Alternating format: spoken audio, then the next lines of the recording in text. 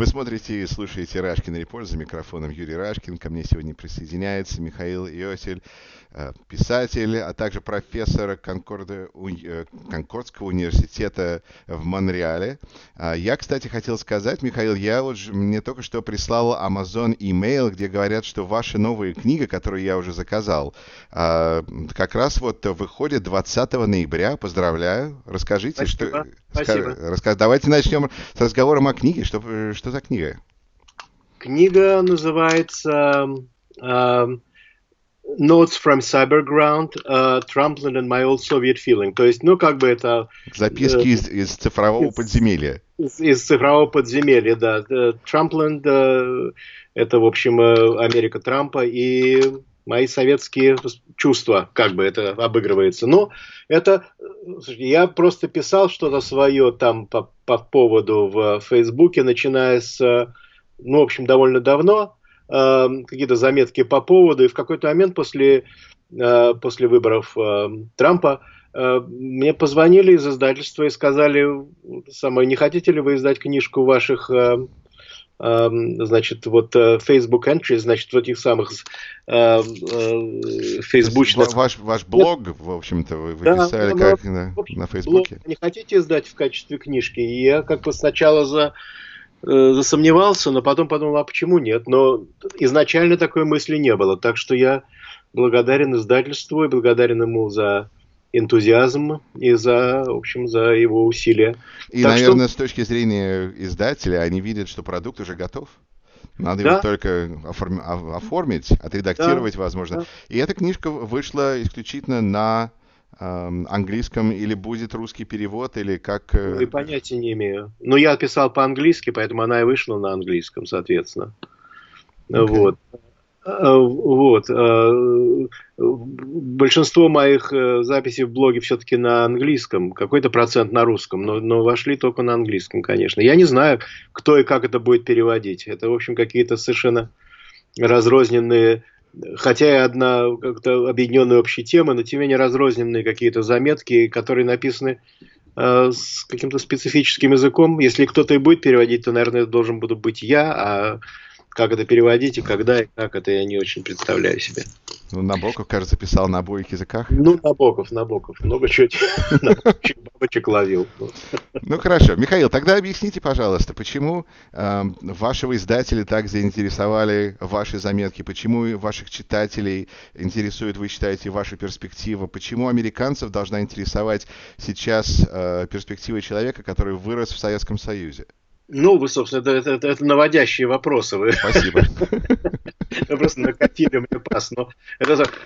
Я сам себя хвалить не буду, почему его заинтересовал, но, конечно, это действительно перспектива человека, который, как и большинство русскоязычных иммигрантов, приехавших в Америку и в Северную Америку в зрелом возрасте, уже, конечно, имеет опыт жизни в обществе, в котором американцы не жили. И им, конечно, в какой-то степени интересно и тревожно просто посмотреть на то, как на людей, у которых есть опыт жизни в условиях несвободы.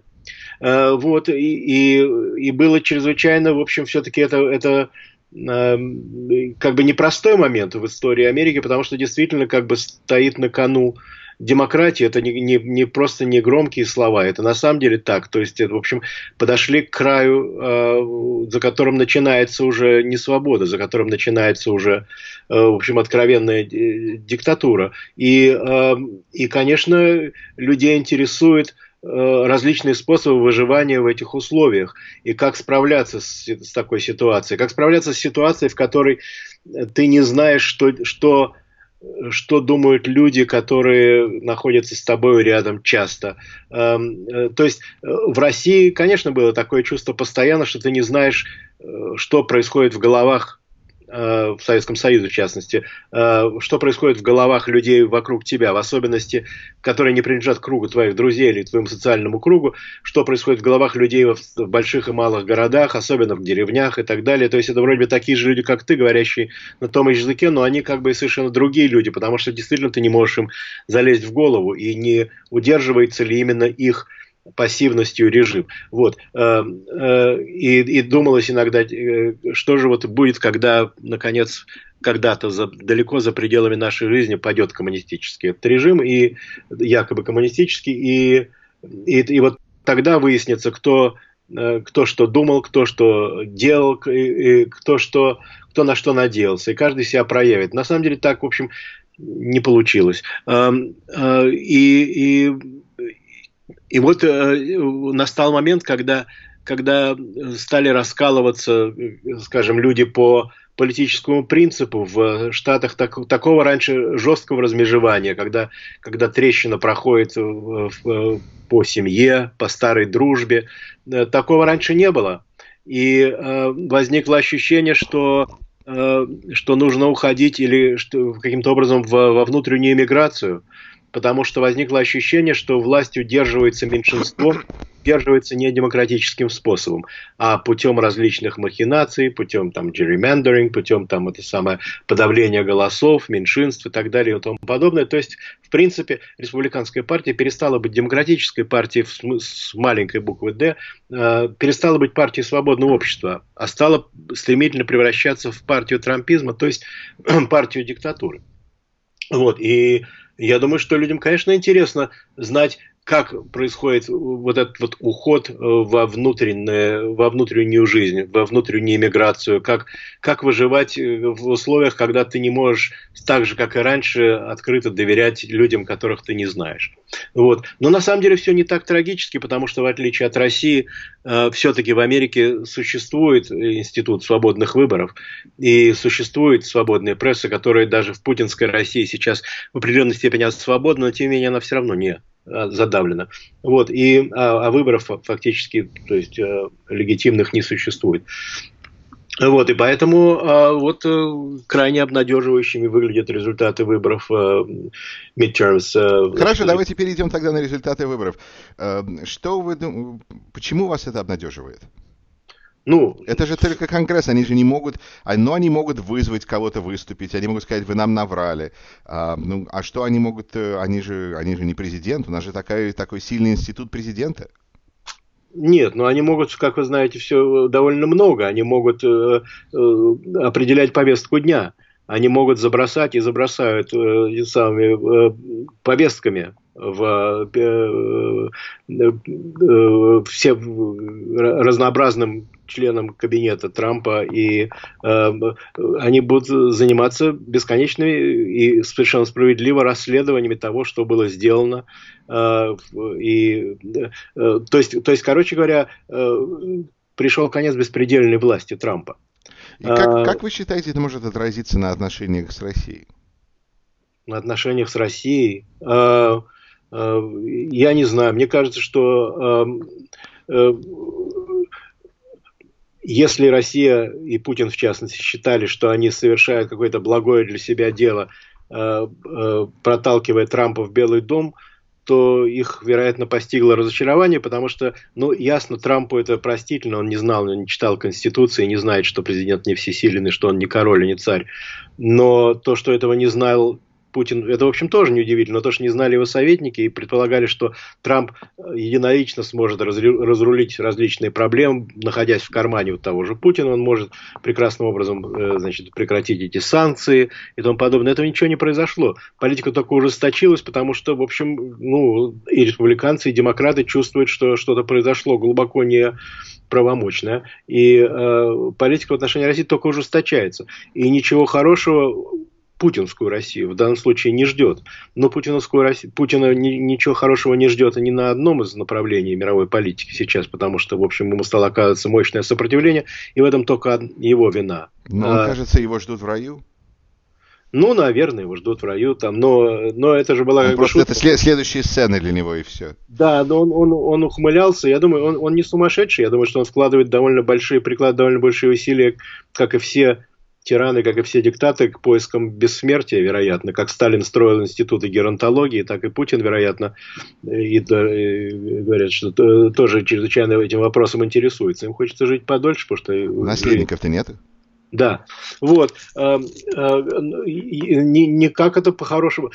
Пока не доберутся до дна всего этого дела, пока не не разберутся, что действительно произошло и кто в этом был виноват, с американской стороны, ничего хорошего не последует. Пока Путин продолжает упорствовать в Украине и на Донбассе, пока ведется такого рода политика в Сирии, пока он не пришел в чувство, пока он не осознал, что свободные как бы и бесплатные поездки, значит, закончились, пока он не осознал, что все, что сейчас ему будет оказывать сопротивление, потому что он просто стал беспредельщиком. Не потому, что он что-то там творит в России, в конечном счете это, в общем, Западу, вероятно, относительно безразлично, но нельзя терпеть человека, который просто совершенно потерял всякие края и, в общем, творит, что хочет за пределами России. И просто но это же от полной безнаказанности. Да, и вот это закончилось теперь. То есть Путин может сам себя благодарить, что он сплотил в этом отношении Запад. И несмотря на то, что в Белом доме находится человек, который глубочайшим образом симпатизирует Путину, это ничего не решает. Решает как раз Конгресс, решает как раз Сенат. И прекрасно всем понятно, Трамп что... может отменить санкции, или он не отменить, он может их сделать такими легкими, что кажется, что их вообще нет.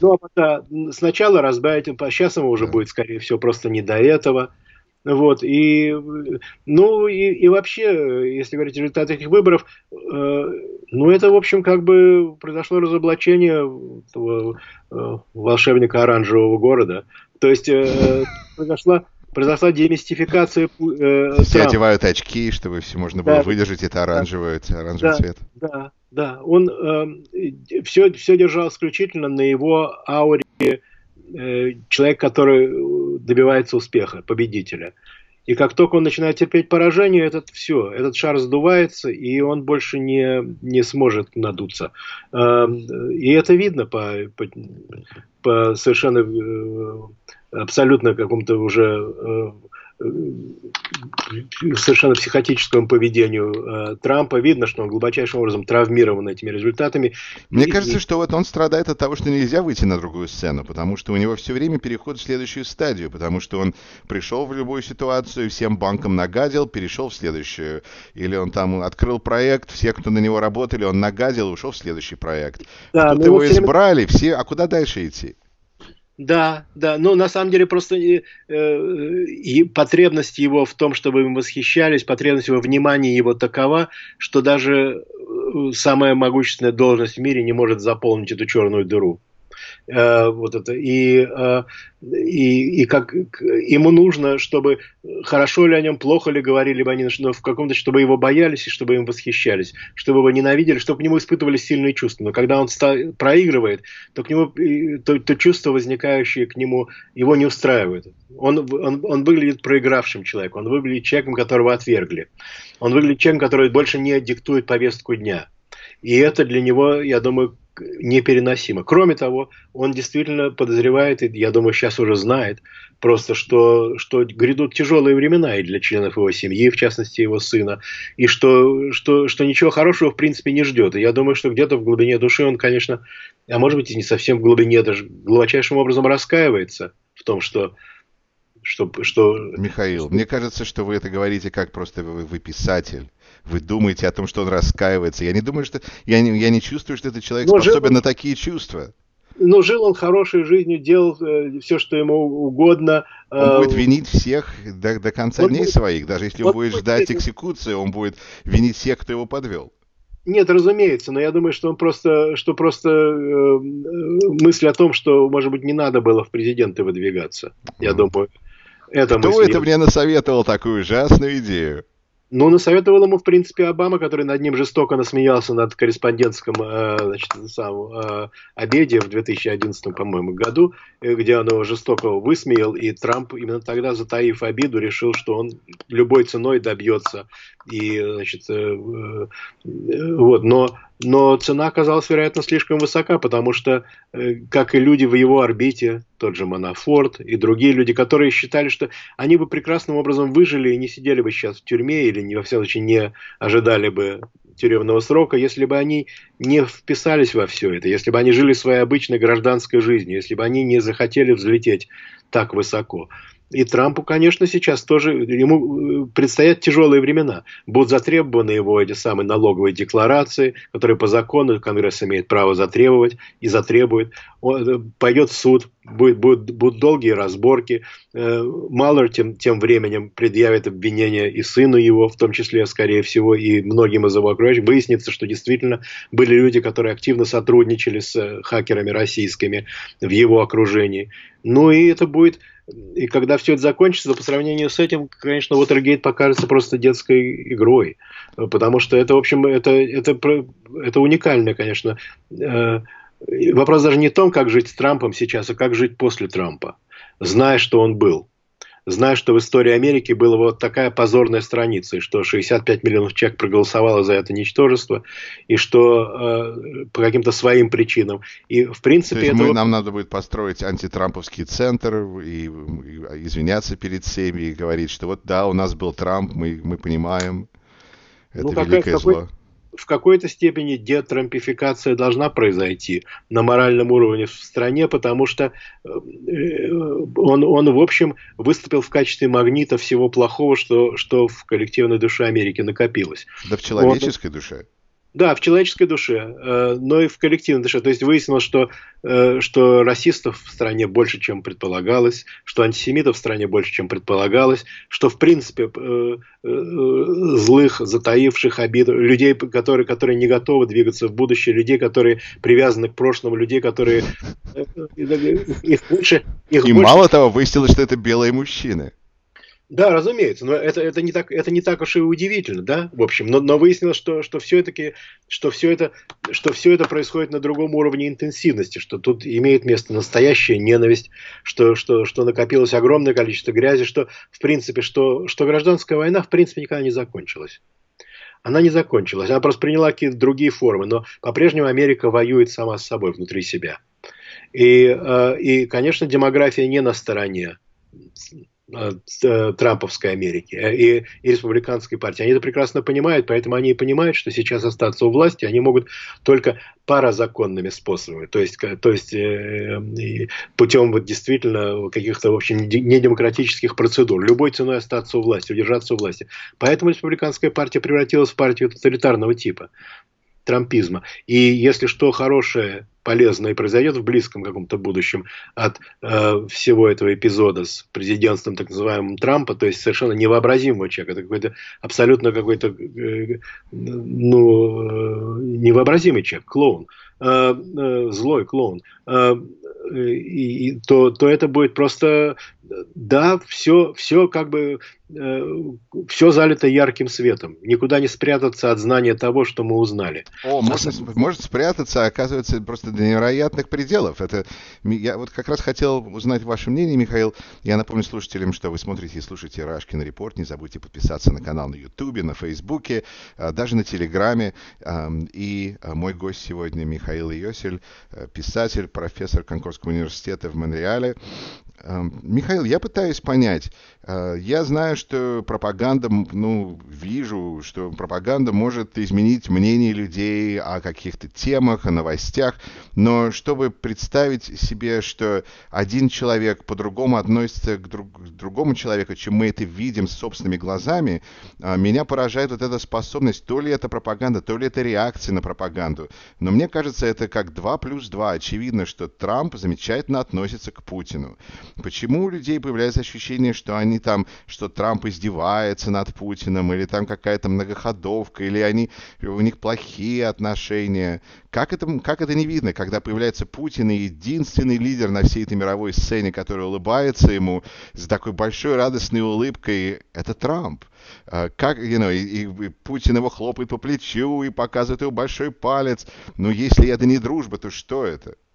Ничто не имеет значения, потому что для людей, которых Трамп легитимизировал, они стеснялись, во всяком случае знали, что на публике они не могут быть тем, кем они себя считают и как они себя проявляют в узком кругу. Что нехорошо быть расистом, что нехорошо быть антисемитом, что нехорошо говорить какие-то безобразные вещи, злые вещи о других людях. И вдруг пришел человек, который говорит, что это нормально. Это нормально, и что ваша худшая суть, это и есть ваша нормальная суть, и это хорошо. Не надо ничего этого стесняться. И эти люди, которых он легитимизировал, они будут отрицать. Это абсолютно не важно. Да пусть он что как угодно, пусть он целуется с Путиным, не важно. Он придал какой-то смысл их жизни, их внутренним ощущениям. И люди, которые копили в себе злобу, в общем, какое-то неприятие других, но все это происходило и не находило выхода, вот он дал им выход. Он как это самое, как Степан Разин со знаком минус. Я пришел дать вам волю. Я пришел дать вам волю быть теми, кем вы есть. Хуже самих себя. Вперед. И вот, и это очень мощный мотиватор. За это можно все отдать. И никакие доводы здесь не будут иметь значения, потому что речь идет не о них. Не о том, любит там он Путина, не любит Путина, в кармане там он Путина, нет. Если у Путина на него компромат, не имеет значения. Он их легитимизировал. Он сказал им, что нормально говорить гадкие вещи, там, скажем, о мигрантах. Нормально, значит, это самое, быть расистами. Ничего в этом страшного и плохого нет. Нормально быть националистами. А что такое националист? Ну, соответственно, вот, все это хорошо, все это правильно. Правильно и хорошо поддерживать в себе злобу. Правильно и хорошо быть плохим человеком.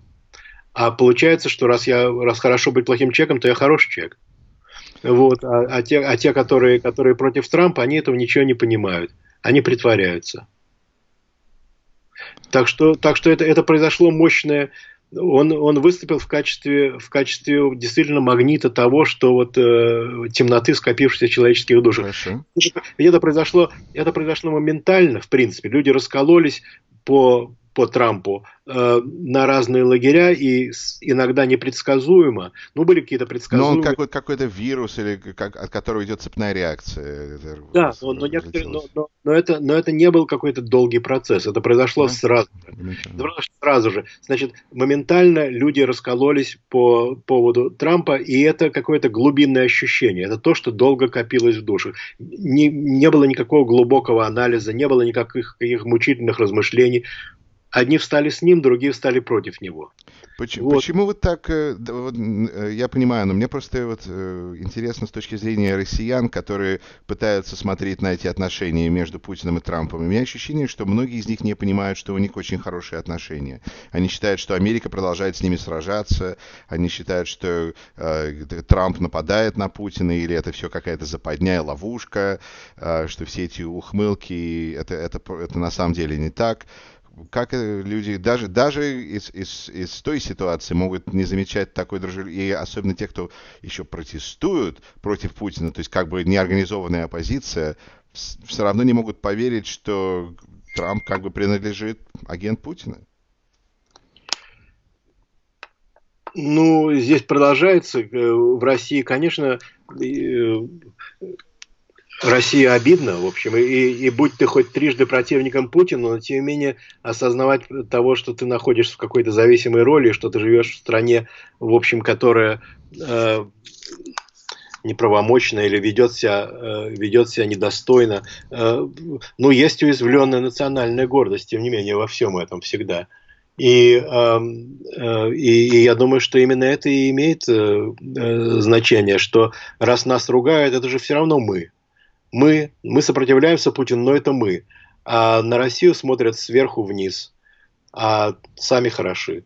Вот, и конечно... То есть это еще выражение каких-то внутренних чувств и ощущений недостатков? Ну, это ощущение того, что у нас худо ли бедно ли была великая страна, хоть и несправедливая, но те с нами считались и нас боялись, а сейчас не боятся, не считают, что мы стали второсортной страной. Поэтому хотя бы Путина хотя бы сейчас стали снова бояться, но это лучше, чем игнорировать. Okay. Вот. Я так думаю, что это имеет отношение вот именно к этому, что люди не хотят, чтобы их игнорировали и чтобы на них смотрели сверху вниз. Во-первых. А во-вторых, ведь люди действительно не особо знают, что происходит. Так же точно, как Путин не предполагал, что Трамп в одиночку не сможет отменить санкции, так же и большинство россиян тоже не знают, на самом деле, где находятся границы власти президента американского. Да. И многие американцы этого тоже не знают. Вдруг выяснилось, что это, в общем, что рамки здесь довольно узкие.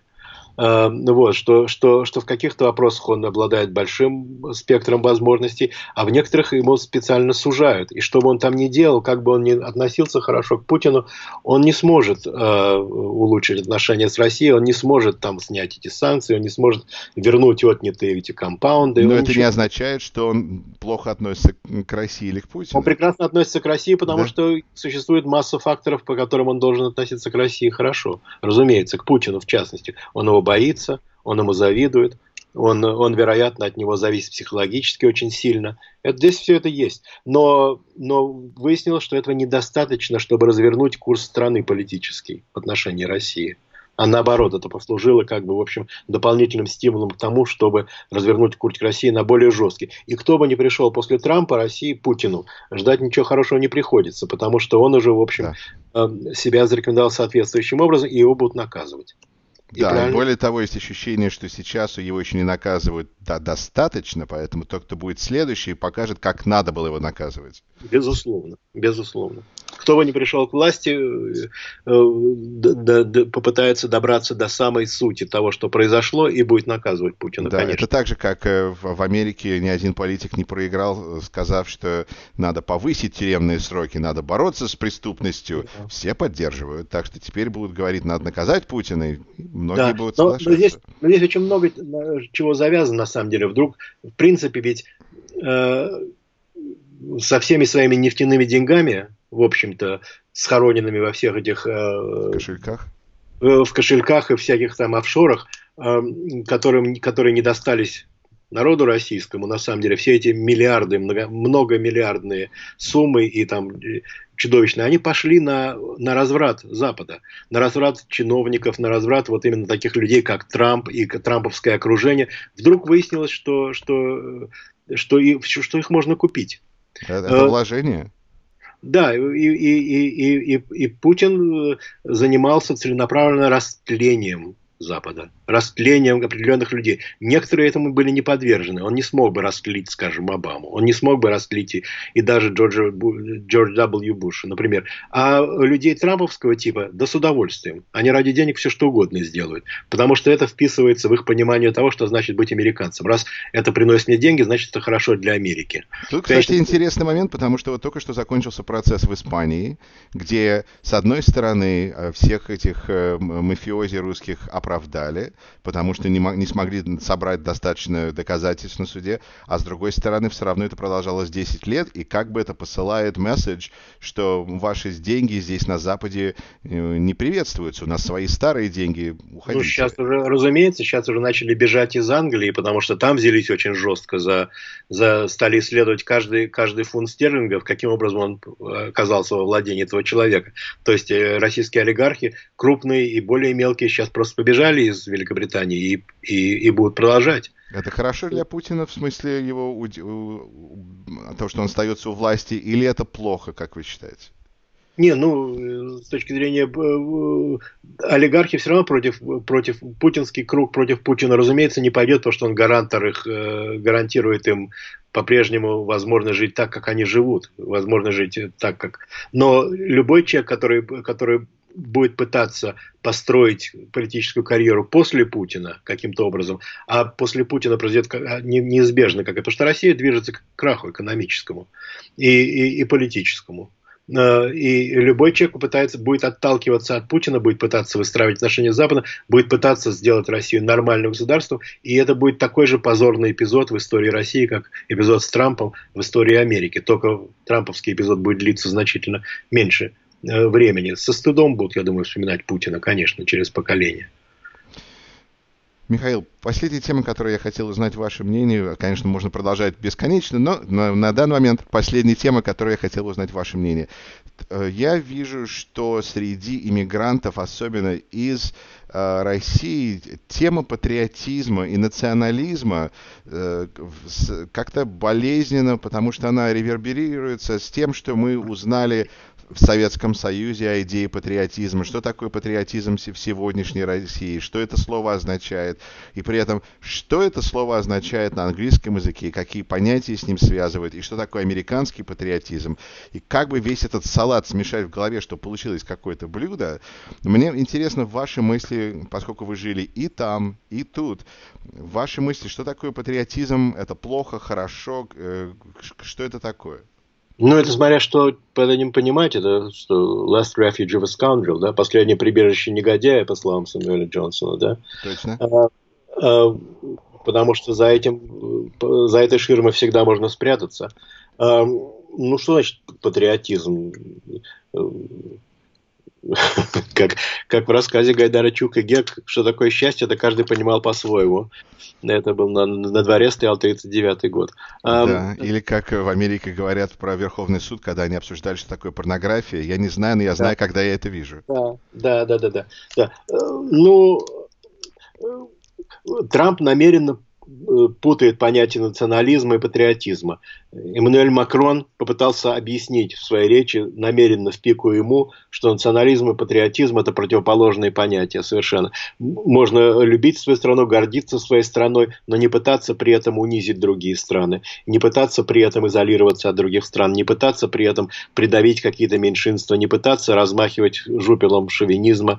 Именно когда Трамп говорит о национализме, это, конечно, это отдает эхом 30-е годы, это отдает эхом Германии, и это отдается самыми болезненными воспоминаниями, потому что, ну что значит национализм? Какой национализм? Что такое Америка? Америка – это белые люди, Америка – это черные люди, Америка – это евреи, Америка – это азиатские люди. Кто это? Нет этнической общности под названием американцы. Есть группа людей, которые согласились жить на одном пространстве и подчиняться определенным каким-то законам и руководствоваться какой-то определенной идеей. Что значит быть американцем? Вот. И если Трамп считает и понимает под тем, что быть американцем – это заизолироваться от мира, отгородиться стеной, то это противоположно тому, что предполагали, в общем, Founding Fathers, и что, на самом деле, чем Америка всегда служила для мира. Статуя свободы не отгораживается от мира, а держит факел для людей, которых преследует. Поэтому позорно отказывать людям, которые бегут от смерти, когда они стучатся на твоем пороге. Не нужно быть хуже самих себя. Трамповский национализм – это призыв к тому, чтобы быть хуже самих себя. А патриотизм – это гордость за свою страну, потому что она поступает так, что это наполняет тебя чувством гордости за нее. То есть нельзя быть патриотом страны, которая не делает правильные вещи. То есть нельзя болеть за команду, когда она проигрывает. Можно ли быть патриотом страны, которая при этом не... Можно ли быть немецким патриотом во время нацизма? Да, это значит быть против Гитлера. И быть патриотом во время Трампа – это значит быть против Трампа. Да. Это значит быть против того, это значит любить страну вне зависимости от того, какого рода несчастье ее постигло. А ее постигло сейчас несчастье в виде Трампа и трампизма. И того, что в Америке по-прежнему существует огромное количество людей, которым необходимо вот именно так относиться к миру, как относится к нему Трамп и к другим людям. Вот. Поэтому патриотизм – это любовь к стране вне зависимости от того, где она, и в особенности, когда она нуждается в твоей поддержке.